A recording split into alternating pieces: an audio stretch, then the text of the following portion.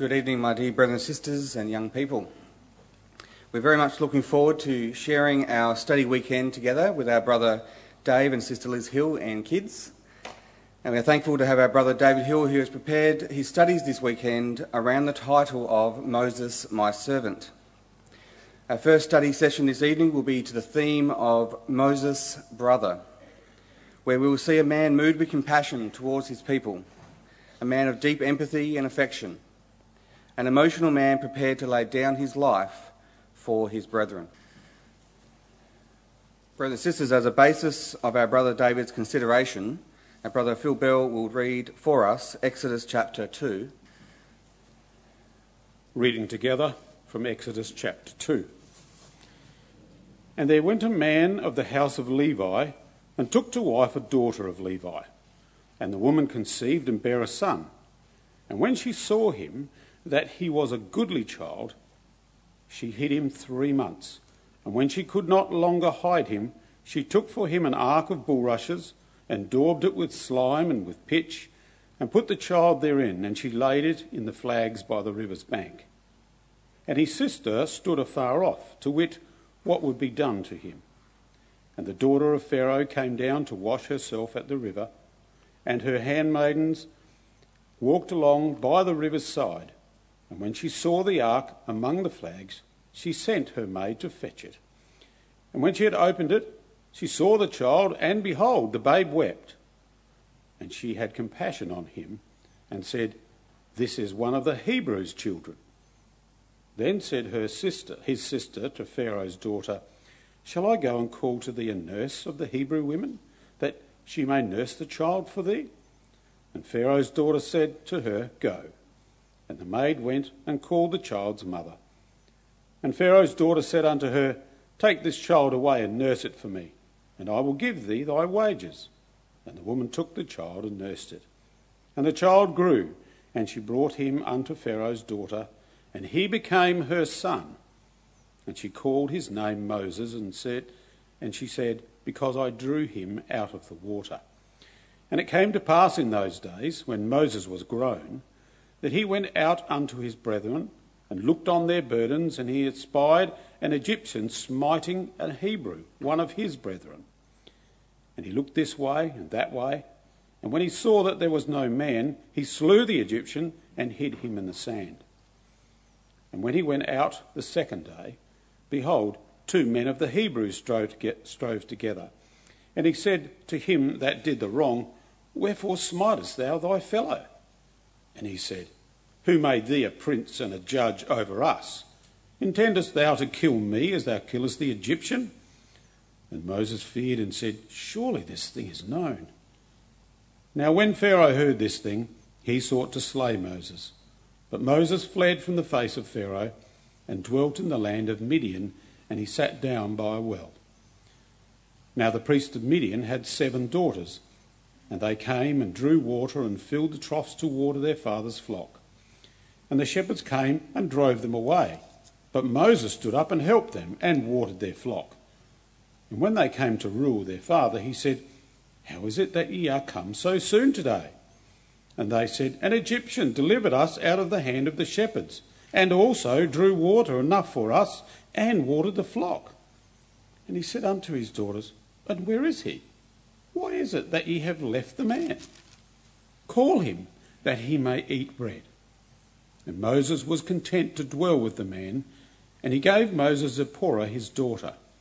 And she bare him a son, and he called his name Gershom, for he said, "I have been a stranger in a strange land." And it came to pass in the process of time that the king of Egypt died, and the children of Israel sighed by reason of the bondage, and they cried, and their cry came up unto God by reason of the bondage. And God heard their groaning, and God remembered his covenant with Abraham, with Isaac, and with Jacob. And God looked upon the children of Israel, and God had respect unto them. We now look forward to hearing our words of our brother David under the consideration of Moses, brother. Well, thanks, Mike, and good evening, brethren and sisters and young people. It's a real pleasure for Lizzie and I and our children Ollie and Eddie and Lucy to be with you for this weekend. We're really looking forward to it, and I hope we can enjoy our time together considering Moses. Now, just by way of introduction, obviously there's a lot in the Bible on Moses, isn't there? What we're going to do as our studies together is to look at his character. So we're really going to look at the man Moses. So we won't be going into some of the intricacies of the laws and offerings and all of those things. As good as that might be, we're going to focus on the man and his character. So without further ado, let's get straight into it, because in this chapter we read, we're introduced to Moses and, importantly, his parents. So Exodus chapter 2, verse 7. Let's start back a little bit before we get into that. Chapter 1, verse 7. We read there that the children of Israel were fruitful and increased abundantly and multiplied and waxed exceeding mighty, and the land was filled with them. And then we skip down to verse 9, where Pharaoh was quite intimidated by this. He said to the people, "Behold, the people of the children of Israel are more and mightier than we." And so this fear in Pharaoh of some uprising of these children of Israel really intensified. He became quite concerned about this, to the end result that in verse 22 he issued an edict: "Every son that is born ye shall cast into the river." So you can imagine the backdrop into which Moses was born. This is a nationally government-sanctioned genocide of a race. That is the backdrop into which Moses was born. And it's against that backdrop we want to consider the courage and the faith of his remarkable parents. Have a look in verse 2. "When Jochebed saw that Moses was a goodly child, she hid him 3 months," until when we skip into verse 3, she could no longer hide him. And we can speculate that perhaps the sound of his crying or the like meant it just got too hard to keep this little boy safe. There would have been these marauding mercenaries going around, perhaps vigilantes, to find these children of Israel, these Hebrews. Incredible bravery. But they saw that this child was special, very special. It's an interesting word that's used to describe Moses, a proper child. When we skip across to Hebrews 11, and you maybe just listen to this, we're familiar with the words, Hebrews 11:23, it says, "By faith Moses, when he was born, was hid 3 months of his parents, because again they saw that he was a proper child, and they were not afraid of the king's commandment." Now, in both instances, the word proper really just means beautiful or good looking. So maybe you could conclude they just saw he was a very handsome little boy and thought, this is special, we really want to save him. Well, it's a bit more than that, isn't it? Stephen tells us, he gives us the secret in Acts 7. He says that Moses was exceeding fair. And the word exceeding isn't really translated very helpfully, because the word exceeding is actually theos, or we know that means God in many occasions. Okay, so in Acts 7, exceeding fair really could simply be said as God blessed, or blessed by God. And we know later that it specifically says that the Spirit of God rested on Moses. So clearly there was something quite distinctive that made the parents of Moses believe this was a very, very special child, and gave them great courage in the face of incredible adversity to defy the rule of the most powerful man in the world. Incredible faith. What makes it more incredible, brethren and sisters, is that Stephen quite clearly tells us that many, in fact the Greek tends to suggest the majority of the fellow brethren and sisters, we might put it, of Amram and Jochebed actually gave up their children. Such was the intensity of the pressure, they succumbed to that to the point of sacrificing their own children. Just let me read to you Acts 7 verse 19. Stephen says there that Pharaoh dealt subtly with our kindred and evil entreated our fathers so that they cast out their young children. Many could not withstand the intensity of the threats against their very life. Perhaps now we fully appreciate the remarkable faith and the remarkable courage of Amram and Jochebed.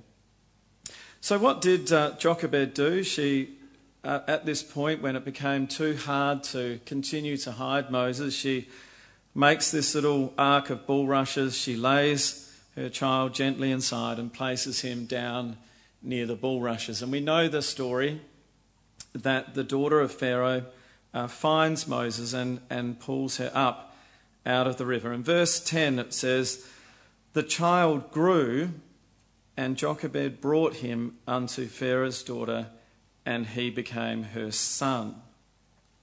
Now this is quite interesting. Many speculate as to how did Moses have such an extraordinary conscience so that later when he was 40 he went out to his brethren. And maybe being this special child, it could be, brothers and sisters, that a lot of it was in his very formative years. Because if you look back into the history of Jewish tradition, the age of weaning a child back then was around 5, which might sort of come as a bit of a surprise to us these days, but according to tradition and many writers, that was around the age. In fact, some quite a bit longer than that. Let's, for our purposes, say 5. And the wording changes. After that period, Jochebed gives her son, not her little boy or her child, back to Pharaoh's daughter. It's now her son. And so I like to believe that in those formative years, those early 5 years, Amram and Jochebed, with this special gifted child, instilled in him a remarkable awareness of who he was, a Hebrew, a child of Israel, one who never, ever forgot who he was, ever. A remarkable thing. And I think for us as parents, it's worth asking ourselves. You know, the scientists would tell us that those early years in our lives are the most intense learning years. I was reading of one child researcher who said this, this is when a child becomes the person they are going to be. And so for us as parents, I think it's worth asking ourselves, isn't it? How are we going with the development of our children? How much time are we really investing in our children while we have them? For Amram and Jochebed, they knew it was a short period and they gave it their all, as we might see. But also look at the incredible tug of war with this young boy. Again, let me just read to you what Stephen says. In Acts chapter 7, verse 21, it says that Pharaoh's daughter nourished Moses as her own son. In the very preceding verse, it says that Amram and Jochebed nourished up Moses in their house. So you had Amram and Jochebed nourishing him in the early years, and then to her credit, Pharaoh's daughter doing exactly the same. This incredible tug of war, the ideology of the Egyptian palace, royalty, and the life of a child of Israel, nourished up in his parents' house. Which would prevail? Would he become an Egyptian, or would he remain a child of Israel? That's the big question. And we know that Moses never, ever forgot who he was. Let me read to you in that context some words which we may wonder. It's worth just pondering. Was this how Moses was brought up? Was this perhaps the household in which he grew up? Let me just read to you Deuteronomy 6 verse 6. It says there, "Thou shalt teach these words diligently unto thy children, and shalt talk of them when thou sittest in thine house, and when thou walkest by the way, and when thou liest down, and when thou risest up. And thou shalt bind them for a sign upon thine hand, and they shall be as frontlets between thine eyes. And thou shalt write them upon the posts of thy house and on thy gates, lest thou forget the Lord." And Moses never, ever forgot. So perhaps when he was reflecting later and writing those words in Deuteronomy 6 verse 6, he was reflecting on his own upbringing. Amram and Jochebed using every single moment with this special little child to instill in him a remarkable culture, a remarkable awareness and conscience of who he was. Quite extraordinary. Do we savour those moments, parents, with our children whilst they are in our house? It's a question that's worth all of us asking. All right, let's consider then Moses' education in the Egyptian court, the royal palace. And again, we get some very interesting insights just in relation to how intense that would have been. Let me read to you what Stephen again says. It's wonderful we have that speech of Stephen, by the way, because it fills in so many gaps, doesn't it, in relation to the Old Testament. We learn that it was angels, which we may not have known. It gives us all this detail. And it's the same with Moses.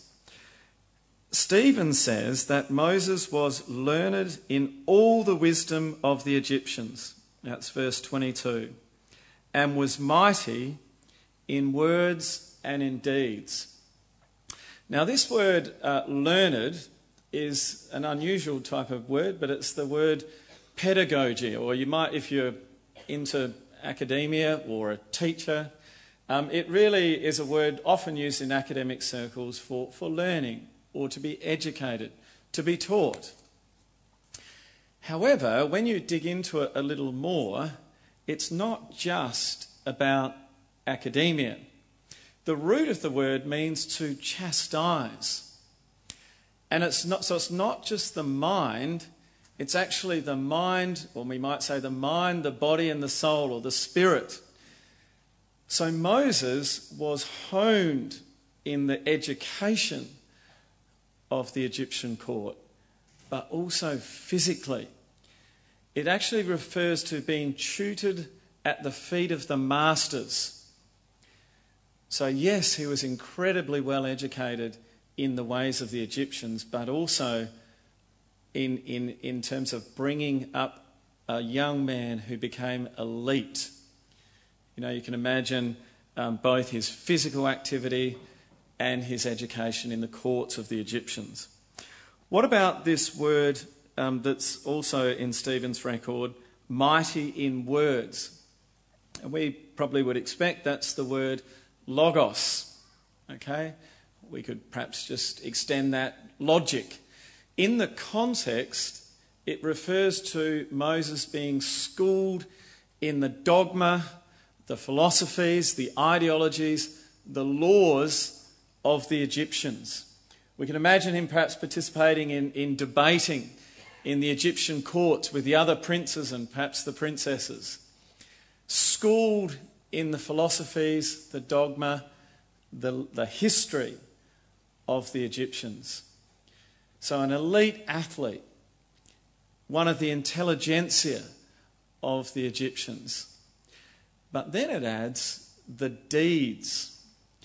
And he also, by that we can interpret, became a young man of some means. Okay, because the word deeds is the word that we get today, ergonomics.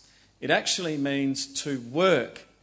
But in the Greek context of how Stephen uses it in Acts 7, it really has the idea of business or enterprise. He became a powerful young businessman, a man of some means as a young prince in Egypt. Okay, so learned, mighty in words and logic and philosophies and thinking, and then a young man of some means, a powerful young businessman in this mighty empire of Egypt. How remarkable. But he never, ever forgot, despite all of that, who he was. He never ever forgot mum and dad. Maybe they were allowed to visit. Not so sure about that. Some say maybe he had recourse to the records of Joseph. We can only speculate. I like to think it was that remarkable upbringing that's referred to in Deuteronomy 6 verse 6. In his most impressionable years, it was forged in him that he was a young child of Israel. And I think it's worth just a comment for us. There's many young people in this audience, and it's a great thing.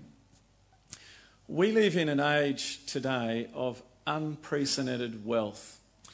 You're probably aware, if you take any interest in business or economics, Australia has achieved a world record in the history of recording economics, right back into the 15th century. 22 years this country has experienced without a recession. Amazing wealth. And young people can experience success at an early age that is completely foreign to prior generations.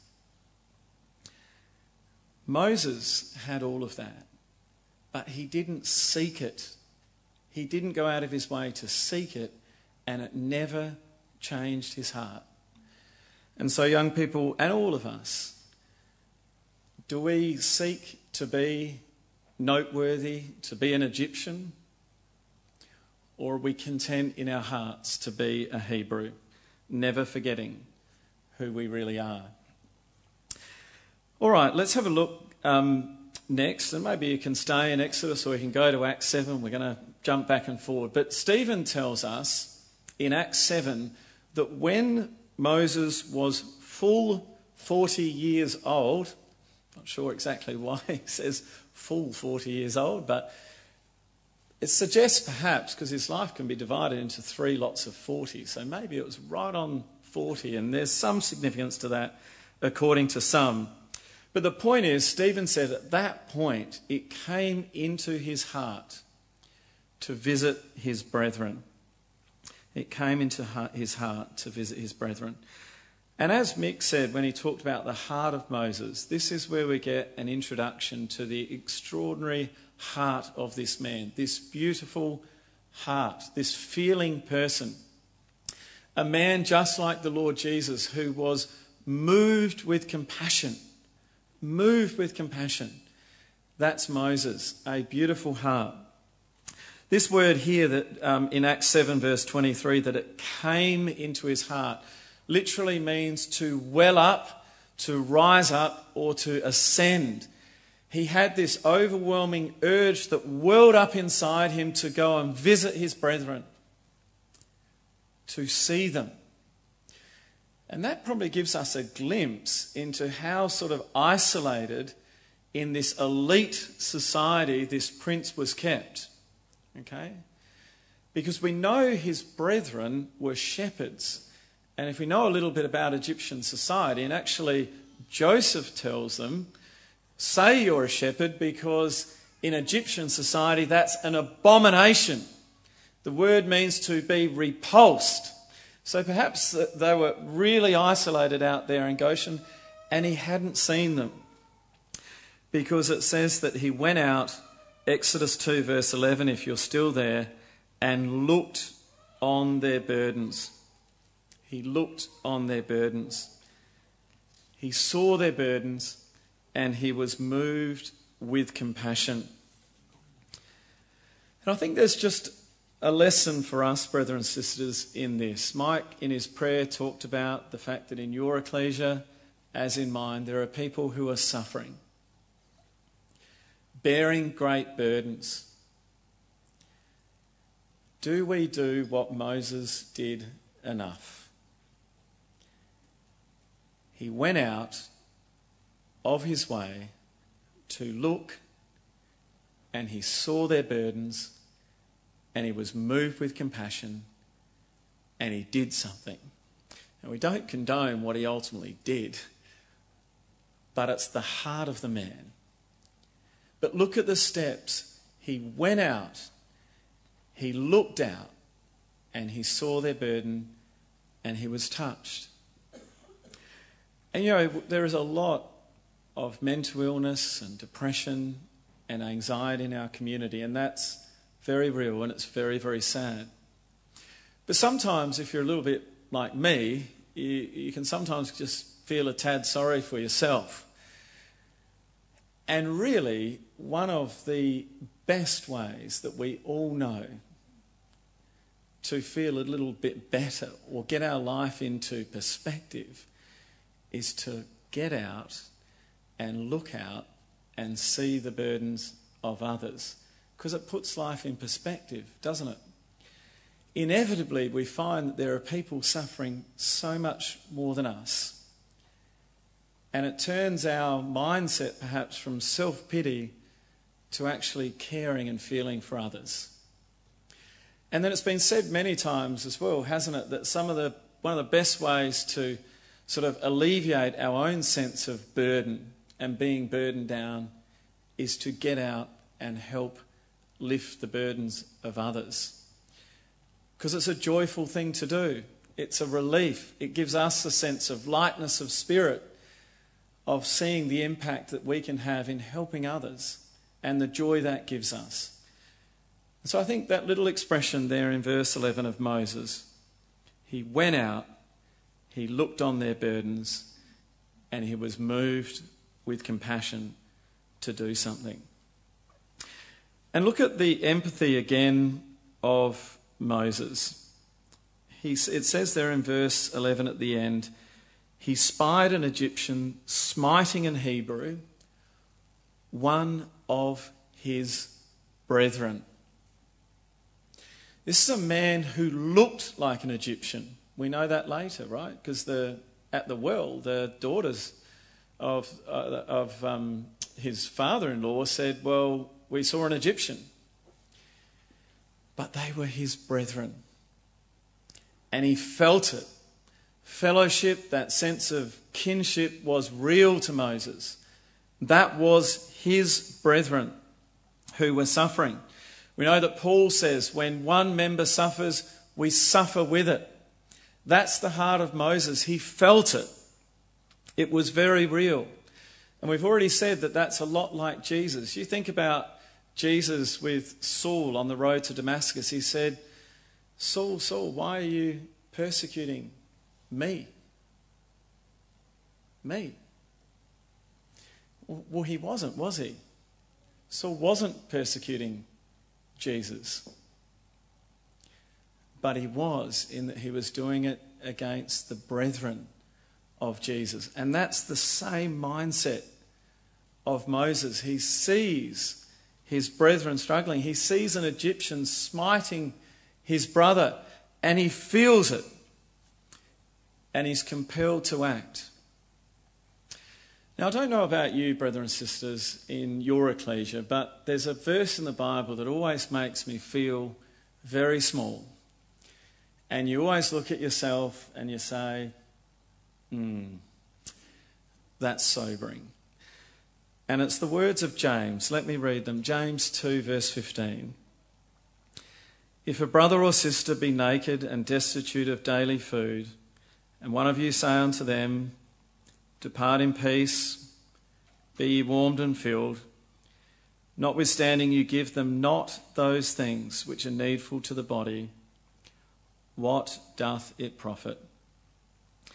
Even so, faith, if it hath not works, is dead, being alone. We have a habit, don't we, brothers and sisters? We see someone, how you going? We have this weird habit in Australia, someone says, how you going? You say, how you going, straight back. But we know sometimes when our brothers and sisters are suffering. They might not be smitten by an Egyptian, but they're suffering. And I reckon sometimes we do exactly what James said.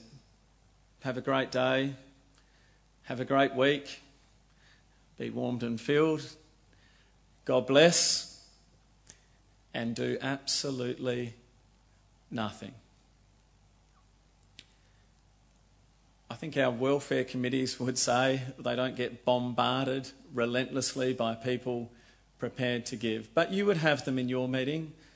We've got a lovely brother or sister in our meeting that are just amazing. There would never be a single brother or sister in our meeting who's ever sick, ever in hospital, and they don't get a visit, they don't get flowers, they don't get a card. They are wonderful brothers and sisters in our ecclesia, aren't they? People who live it. And Moses was like that. That's what you love about Moses. It's not great that he went and killed someone, but he saw someone smiting his brother and he felt it and he was compelled to act. His was a faith that worked. It wasn't dead. It wasn't academic. It lived. And I think it's a very powerful lesson for all of us. Why did Moses do this though? Just on a slightly more academic point, why did Moses do this? Well, again, Stephen says something that might surprise us. Was he just sort of wandering around? I'll have a look at my brethren. Oh, wow, that's not good. I'll do something. Or was he on a bit more of a mission? He was definitely on a mission because Stephen tells us the following. Acts 7 verse 25, he says that Moses supposed his brethren would have understood how that God, by his hand, would deliver them. Now the word deliver there is very similar to Exodus. It means to save, or the word deliver. Exodus. He actually thought that by what he was doing, the Greek literally means put two and two together, that his brethren would get it and go, this is our deliverer. And it didn't happen. He was quite crestfallen because it obviously didn't work out at that occasion how he hoped. Maybe God had communicated to him, a bit like with Samuel, that one day you will be the deliverer. Maybe Amram and Jochebed had talked about that. But this was not to be the time. He needed to become a shepherd before he could do this. Have a look, though, at... just to wrap that up, Stephen concludes that little piece by saying, but they understood not. They didn't get it. They didn't put two and two together. Exodus 2 verse 13, another incident. When he went out the second day, behold, two men of the Hebrews this time strove together. And he said to him that did the wrong, wherefore smitest thou thy fellow? And it's here that we're introduced to another characteristic of Moses that we'll see time and time again. So the first one we've seen, an amazing heart, moved with compassion, touched by things, inspired to act. Here we'll see Moses, as we saw in the earlier incident, the defender of his people, the one who will stand up and defend the oppressed. And we see it here. He takes this situation on, seeking to right the wrongs.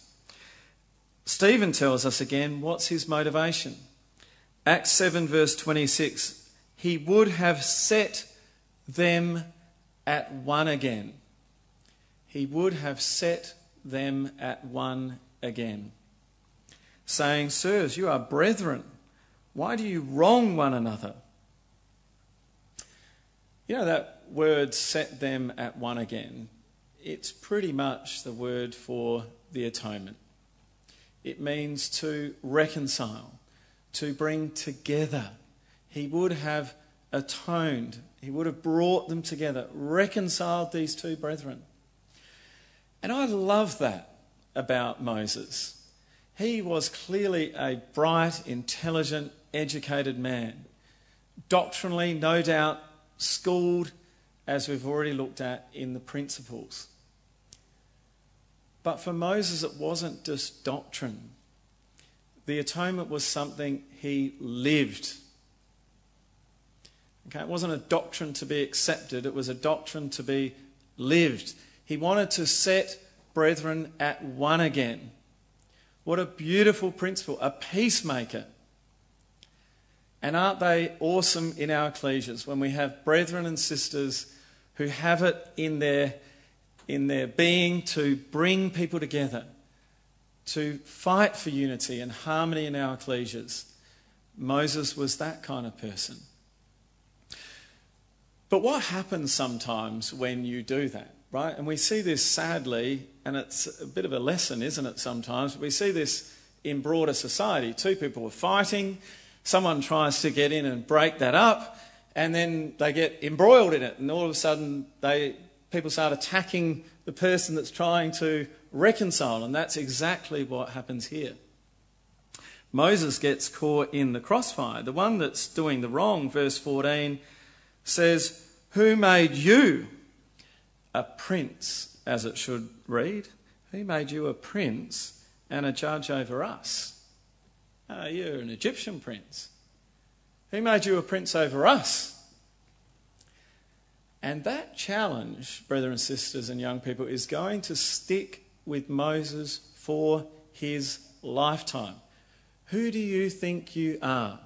Why do you put yourself up above all of us? Remember Korah, Dathan, and Abiram, Miriam and Aaron? It was constant. He's trying to do the right thing here. Who are you? Who do you think you are? It's a fairly tiresome, hackneyed thing, but brothers and sisters, it's a little sad, isn't it, that I think any of our ecclesia elders here tonight would testify it's a fairly common refrain. If you've been an arranging brother and ever tried to deal with some of the difficult matters, even in our own community, we get the line, "Who do you think you are? Are you so righteous? What gives you the right to tell me?" And that was the refrain that Moses was met with right here. But also look at the interesting point, verse 14. "Intendest thou to kill me as thou killest the Egyptian?" So the word had got around pretty quickly about this prince and this murderer, hadn't it? Because you read back with Moses, he was pretty sort of nervous about doing what he did. It says that he looked around quite furtively in the record before he slew that Egyptian, and he buried him in the sand. But it comes out to haunt him, doesn't it? Okay, and I think again there's a lesson for us in that, isn't it? When we do something that's wrong, we try and sometimes bury it. But it's a bit like the grains of sand. A little bit of wind comes up, the sand blows away, and those secrets come out, don't they? The skeletons come out. They don't tend to stay buried for that long. They didn't stay buried very long here at all. And you see that, don't we, in society at the moment, this Me Too movement. You couldn't, if you listened to the radio, read the paper, you'd have to have been aware of this Me Too movement. Yep, Des is nodding, so someone's aware of it. It's right across the world, this Me Too movement. And all these people in society, captains of industry and business and entertainment and politics, all those secrets they thought were buried under the sand are coming out to bite them in some pretty big ways. And right here, right now in this country, there's a lot of business people I know that are sweating bullets, we might say. And long may they sweat, because some of the behaviour is terrible. And it's a good thing, even in our society today, that some of them are being brought to account. So it's just a little lesson, isn't it, from this incident of Moses. His intent was good, but killing someone wasn't. You try and bury it under the sand, doesn't stay buried for that long, and it comes back to haunt us. All right, we read then in verse 15, I think it is. Now, when Pharaoh heard this thing, he sought to slay Moses. But Moses fled from the face of Pharaoh and dwelt in the land of Midian, and he sat down by a well. So Moses, this prince, part of the royal family, becomes number one on the most wanted list. And they really wanted to kill him, because much later, we read in chapter 4, verse 19, the Lord said unto Moses, go, return into Egypt, for all the men are dead which sought your life. So they were out to get him, seriously out to get him. And he had to flee here to this well in Midian. Now, just as an aside, and if you really want to dig into this, it's a fascinating study that will take you hours. I'm not sure it yields any great point of exhortation, but it is very interesting. What is this thing that Pharaoh heard? He's really upset by this thing, so he wants to slay Moses. Well, on the surface you would think it was him killing the Egyptian. Well, I hardly think so. You know, that could easily be justified and rationalised away as the righteous act of an Egyptian prince on someone going too far with an Egyptian, a Hebrew slave, all good. We'll see later that the thing was the treachery and the treason of leaving Pharaoh's house, walking out of the Egyptian court to go to his brethren. Remember, he was on a mission. That was the issue. And we'll see that later. Perhaps, for those who have studied the pharaohs at the time and Pharaoh's daughter and who she was, perhaps at this point of full 40, and we'll see in Hebrews 11, he actually walked away from his own coronation in the Egyptian society, the next pharaoh. Many commentators believe that, and there's quite a good rationale for it if you've ever looked into it. I'll leave you with that. Can't be sure. It's just something fun to think about. Verse 16, the prince of Midian, we read, had 7 daughters. They came and drew water and filled the troughs to water their father's flocks. And the shepherds came and drove them all away. So again, we see, don't we, very quickly, this heart of Moses. He can't handle seeing this. He's sitting in a well. He's forlorn. He's fearing for his life. A stranger in a strange land. He could have just sat there. Who are these people? A foreigner anyway. And I just got into a world of pain for intervening just a little while ago. I'm just going to sit here. Not with Moses. It wells up again inside him. He's the defender of the oppressed. And it says that he stood up. He stood up, and he stood up for these 7 daughters. What a chivalrous man. Verse 17, it says, he stood up and helped them. And I really want us to try and get to know this man Moses.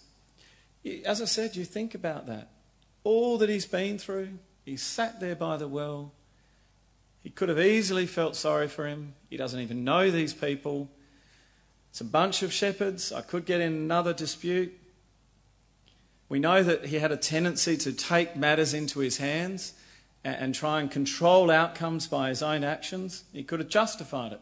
But no, he stands up, and he stands up for these 7 daughters. But he's learned, hasn't he? Because there's actually no evidence at all in the record on this occasion that it got physical. And that's a lesson for the young people. If you're ever bullied, use your presence, use your words, not your fists. It's a good technique. Great example of that is ever watch a cat. We've just inherited a little rescued kitten. I think we've had it for 2 weeks, trashing the place already. But it's a bit of fun to watch this little kitten with our dog, right? This cat is about yay big, the dog's this big, but just the way the cat looks at the dog, if the dog gets too close, it just gives it the look. It's got a presence about it, and cats are good like that. So remember, young people, never a good idea to use our fists or get in a fight like that. Here there's no suggestion Moses did that, and it ended so much better than last time. Just a little lesson. All right, where are we? Actually, there's a good point as well in this little incident where it says when the daughters got home to their father Reuel, he said, "How is it that you are come so soon today?" And they said, as I mentioned before, "An Egyptian delivered us out of the hand of the shepherds." So there's that point I was making before. He looked, for all intents and purposes, like an Egyptian, just like Joseph. But he wasn't, was he? He wasn't at all. He was a Hebrew. In his heart, he was always a Hebrew. And look at that in verse 22, when he names his first son, when he gets married to Zipporah, he named him Gershom, for he said, "I have been a stranger in a strange land." And again, I think that's a question we should ask ourselves. Could we truly say, brethren and sisters and young people, could we truly say that we're a stranger in a strange land? Moses could, despite all of that upbringing in the royal house, in the intelligentsia, the elite of society, incredible businessman, athlete, intellectual, stranger in a strange land. Stranger in Egypt, stranger now in Midian. That was always in his heart. He knew where he stood. And I think that's a real issue for us, brethren and sisters, in our society, isn't it? There's so much pressure to assimilate, to integrate, to stand for nothing and fall for everything. How would have Moses conducted himself? And could we say genuinely with him that we feel the same, a stranger in a strange land? Let's conclude in Hebrews 11, because there's a little summary there of this early part of Moses' life. Hebrews 11, verse 24 to 26. So it says there, "By faith Moses, when he was come to years," is the hint about that time period, quite specific, full 40 years, come 2 years, "refused to be called the son of Pharaoh's daughter, choosing rather to suffer affliction with the people of God than to enjoy the pleasures of sin for a season, esteeming the reproach of Christ greater riches than the treasures in Egypt, for he had respect unto the recompense of the reward." Now there's so much in this little section, so we'll just break a few little gems out of this. You see, the word years there in verse 24 is literally the word mega or megas in the plural. It actually means to be great. Okay, so it's actually would be better rendered, when Pharaoh became great. And this again gives this hint that perhaps this was, as many speculate, at the point of his own coronation. Regardless of that, it was at the peak of his powers, the peak of his greatness as this prince of Egypt. At that very point, right? Now, we read this language and it just rolls off, you know. He forsook the riches and the treasures in Egypt for affliction with the people of God. We don't really have that scenario, do we? You know, this is the future king of the world, potentially. Or definitely we can say the young prince of the empire of the world. Extraordinarily powerful individual of great means. It was all there, all waiting for him. And he turned his back on it completely. And Mike referenced this in his opening remarks and his prayer, because I think it's really important. And young people, this is a big lesson as well. Note that he refused to be called the son of Pharaoh's daughter, but he didn't just leave it there. Life is not just about saying no, it's not just about the negative, it's about positive choices. He said no, he refused that, but he chose to be with the people of God. He refused to be an Egyptian, he chose to be a Hebrew. He refused riches, and incredibly, he chose affliction. Why? Because he had recompense to the reward. Recompense literally means to be paid. He knew, right, that the wages of sin is death. You sin, and your paycheck is death. Sounds great, doesn't it? Well, he knew that if I choose to be with the people of God, if I seek for glory, honour and immortality, the reward is eternal life. He saw all that. He refused that. He chose that. He clothed that future with so much reality that all those riches and wealth, not interested. Amazing. That is an extraordinary thing to do when it's so real and it's right there for the taking. And then there's another thing that we perhaps don't like to talk about. It's a little unpleasant, but the Bible uses the word here for a reason. It says there, he chose to suffer affliction with the people of God than to enjoy the pleasures of sin for a season. It doesn't say to enjoy sin for a season. It says the pleasures of sin for a season.